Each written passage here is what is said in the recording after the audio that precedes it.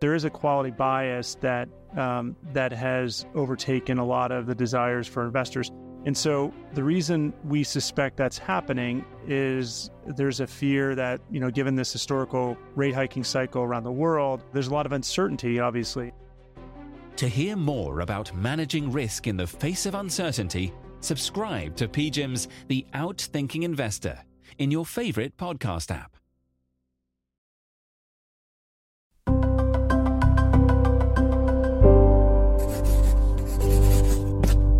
Pushkin. Listeners, we talk a lot about the stock market. It's big, it's exciting, there's AI trade. We'll come back to it, probably on Thursday, actually. But there's another market that's been capturing a lot more attention recently, and that's the bond market. The bond market's not only bigger than the stock market, but it tells us more about the U.S. economy. If the stock market is like your drunk uncle, the bond market's like your sober, bookish aunt who spends a lot of time studying. Today, we're talking about the U.S. bond market and the message it's sending right now about the U.S. economy. This is Unhedged, the markets and finance show from the Financial Times and Pushkin. I am reporter Ethan Wu, here in the New York studio, joined as ever on Tuesdays by bond market maestro, Katie Martin. Maestro, is it now? Hey, Ethan, how are you doing? You conduct The Bond Market Follows. Katie, I don't know if you caught, just as a sidebar before we get into the discussion, I don't know if you caught the episode I did with Rob Armstrong the other week on commercial real estate, but do you know what he said to me? I called him a grizzled veteran, and he called me broke. I called him old, and he called me poor. Gosh. Can you believe that? Yes, I can. He's a bad person. I've warned you about him. I will not be calling him a grizzled veteran again. But, grizzled veteran status does help in discussing the bond market. This is one for the old heads out there. The cool heads. The cool. Bonds have always been cool. The cool heads. And they're cool again. So cool. Bonds are back to the point where people who work in bonds for a living, who people in equities have been laughing at for years because they buy these rubbish little electronic bits of paper that don't yield them anything, are now saying, "Ooh, nice little market you've got over there. How do I buy some of these bonds that you've got?" And, I was chatting the other day to a chap called Anders Persson, who is the head of fixed income at Nuveen, huge asset manager. And he said his colleagues used to jokingly call him the head of no income instead of the head of fixed income. And they're not laughing now. They're saying, hey, have a look at that. You can lock in like a 5% yield on a 2-year US Treasury. I'll have a bit of that. So, yeah, bonds are suddenly drawing a crowd that was definitely not there before. It can't be overstated that Wall Street runs on bullying. Yes, bullying and banter. It's the fundamental force making the whole street work. Katie, so just the proposition for yields, right? Why they're attractive. It just comes down to the fact that you can earn a nice little coupon, a nice little interest rate on it, taking pretty much no risk at all if you want to hold U.S. Treasuries. Or if you want to take on a little bit more risk, you can buy yourself some investment grade, buy yourself some high yield. And I really thought you were going to say gilts there. UK government bonds. See, that's a risk that I don't think anybody should be taking. There's a very high probability of default. You're so mean about us Brits. But yeah, for years and years, right, after the crisis of 2008, Tina was in charge of markets, right? There is no alternative. Tina. Yes. And now, all of a sudden, there is an alternative because you don't have to necessarily buy equities or super, super risky types of debt because you can just buy bonds. Call me old-fashioned. So, months ago, I tried to make the new acronym to replace TINA to be bonds. What was it? Oh, hang on. It was buying ordinary notes and debt securities. That was it. Bonds. And I tried to make that stick as a thing. It did not stick. My colleague Robin Wigglesworth pointed out that it should in fact be bonads to include the and.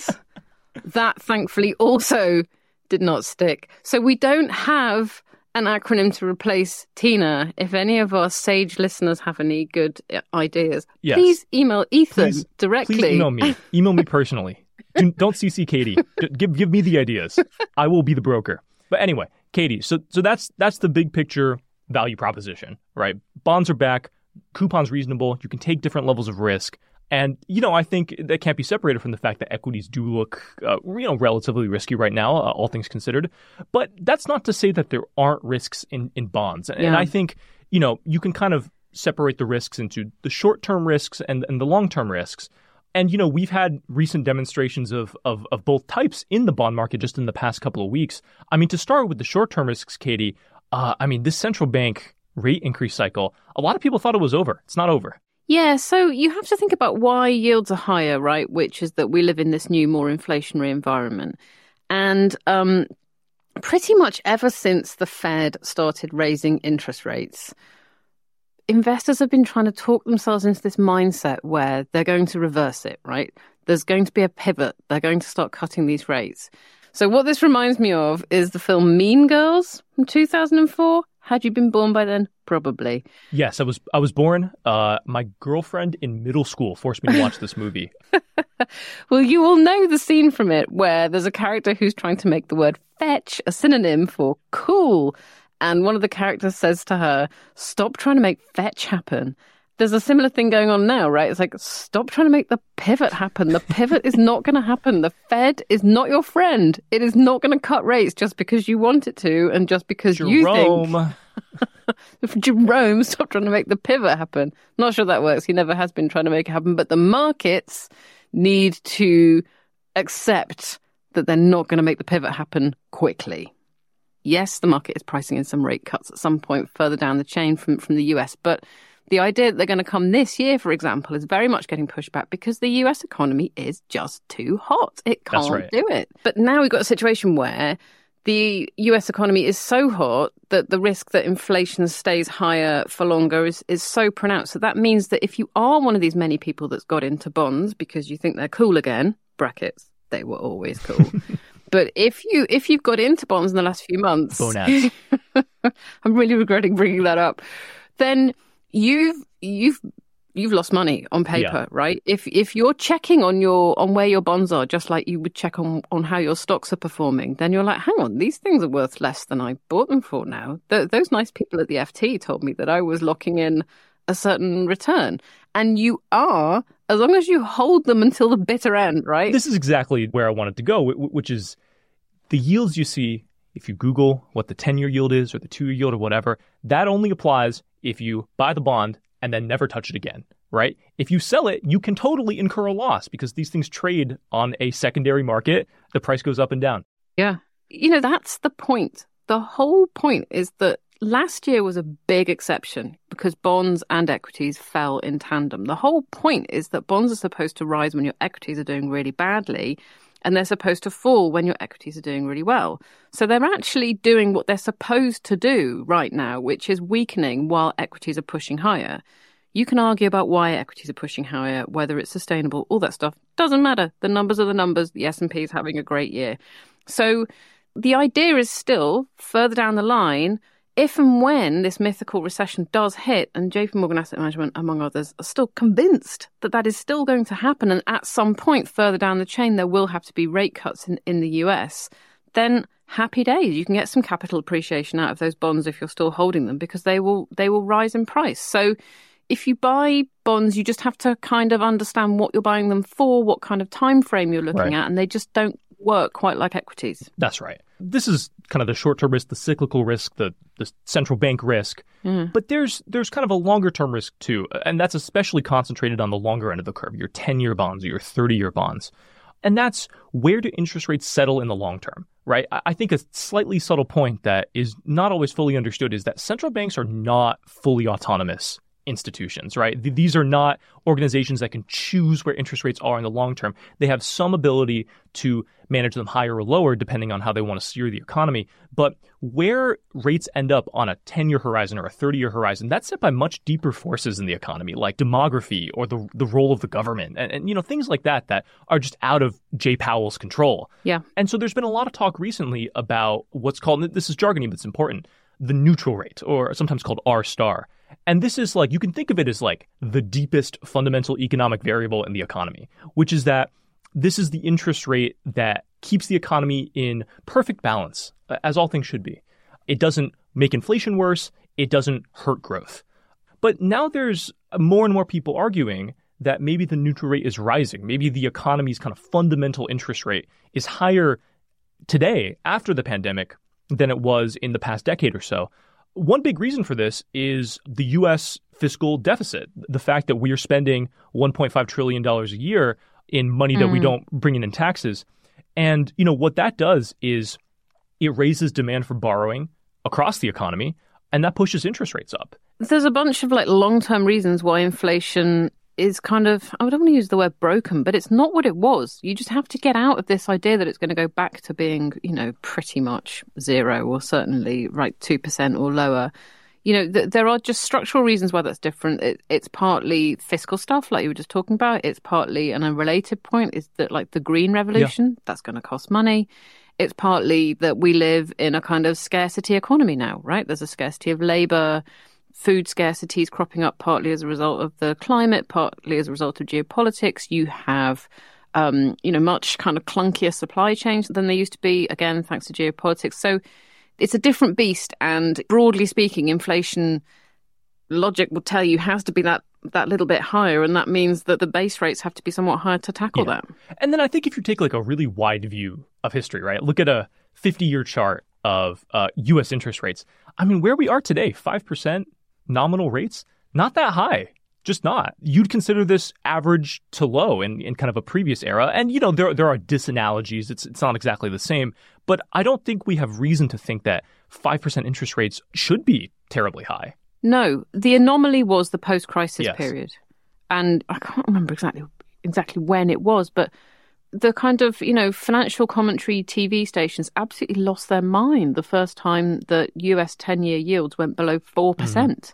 They were saying, what is this crazy world where the 10-year can give you less than 4%? This is, this just isn't right. And now, we've just reset to this whole different way of thinking about where yields should be. Yeah. There's been a lot of talk on Wall Street now that there's all this inflation in the economy that no one's really lived in an environment like that before. And I think maybe in some ways that goes for the process we're seeing now, which is people are new to the idea of leaving the zero rate world and going to a higher rate world. And there's a lot of parts of the economy, a lot of companies, banks we've seen recently that, kind of premised their business models, premised their decision making on the fact that rates were super low for that long. Yeah. And it's taking time, I think, for people to realize this is a transition period. And there may be something different that comes out on the other end. It's all confusing because COVID and is the recession coming? And there's a lot of question marks. But I think we have good reason to think that we're not going back to 2015, 2019, or 2011. Yeah, it's this long, slow elegy for Tina, for which we have no replacement as an acronym that is taking a little bit of time to get through to everyone's mindsets. What was it again? It's not gonad. Bonad? What was the acronym? I'm sticking with bonds, buying ordinary notes and debt securities, but again, not catching on. So, suggestions please to Ethan. Stop trying to make bonds happen. All right, Katie, we'll be back in a moment with Long Short.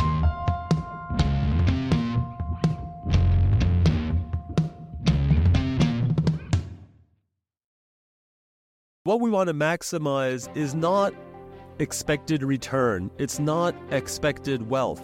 It's some kind of risk-adjusted wealth or risk-adjusted return. And we all know that, but we have to be really careful that we don't fall into a trap of maximizing expected value or expected money or expected return. To hear more about managing risk in the face of uncertainty, subscribe to PGIM's The Outthinking Investor in your favorite podcast app. Welcome back. This is Long Short, that part of the show where we go long, bet in favor of one thing, and short, bet against something else. I am long Mark Zuckerberg. Now, I don't know if Threads, this new kind of social media app that Meta and Zuckerberg are launching, I don't know if that'll catch on. I have no insight into that. But what I will say is that being the second most obnoxious billionaire is a much better place to be than the most obnoxious billionaire. And, on a relative basis, markets care about the rate of change, not about the level. I'm long Mark Zuckerberg. He could always get more obnoxious, I guess. But it is a very tough field, I would say, at the moment. On a related note, I'm short FinTwit. There used to be a really kind of vibrant community of people who knew about finance and markets on Twitter. It feels like it's slightly dying now. I think, people have been peeling away from it for quite a long time. It's becoming a less useful source of information about what's going on in markets. For me, do I have an alternative? No. I've been playing about with Blue Sky and it's fun and there are some interesting people there, but it's still pretty small. So what I do know is that the FinTwit community has kind of been sent to the four corners of the earth. Are you on Threads, Katie? Are you on Threads? No, do you know why? I don't do Instagram, so I think it's an either-or thing, isn't it? So for now, I'm Team Blue Sky, but I'm not wedded to it. Let's see how it pans out. You know who does have Instagram? Grizzled veteran Robert Armstrong. You can talk to him next time then. See if I care. All right, Katie, thanks for being here. We'll have you back next Tuesday. And listeners, we'll be back in your feed for a special episode of Unhedged on Thursday. Catch you then. Listeners, I don't really want to say BONAD, but, we do need an acronym to describe the post-Tina world. So if you think you could do better than BONAD, please email me, ethan.wu@ft.com. Unhedged is produced by Jake Harper and edited by Brian Erstadt. Our executive producer is Jacob Goldstein. We had additional help from Topher Forhes. Cheryl Brumley is the FT's global head of audio. Special thanks to Laura Clark, Alistair Mackey, John Schnars, Eric Sandler, and Jess Trulia. FT Premium subscribers can get the Unhedged newsletter for free, and a 90-day free trial is available to everyone else. Just go to ft.com/unhedged offer. I'm Ethan Wu. Thanks for listening.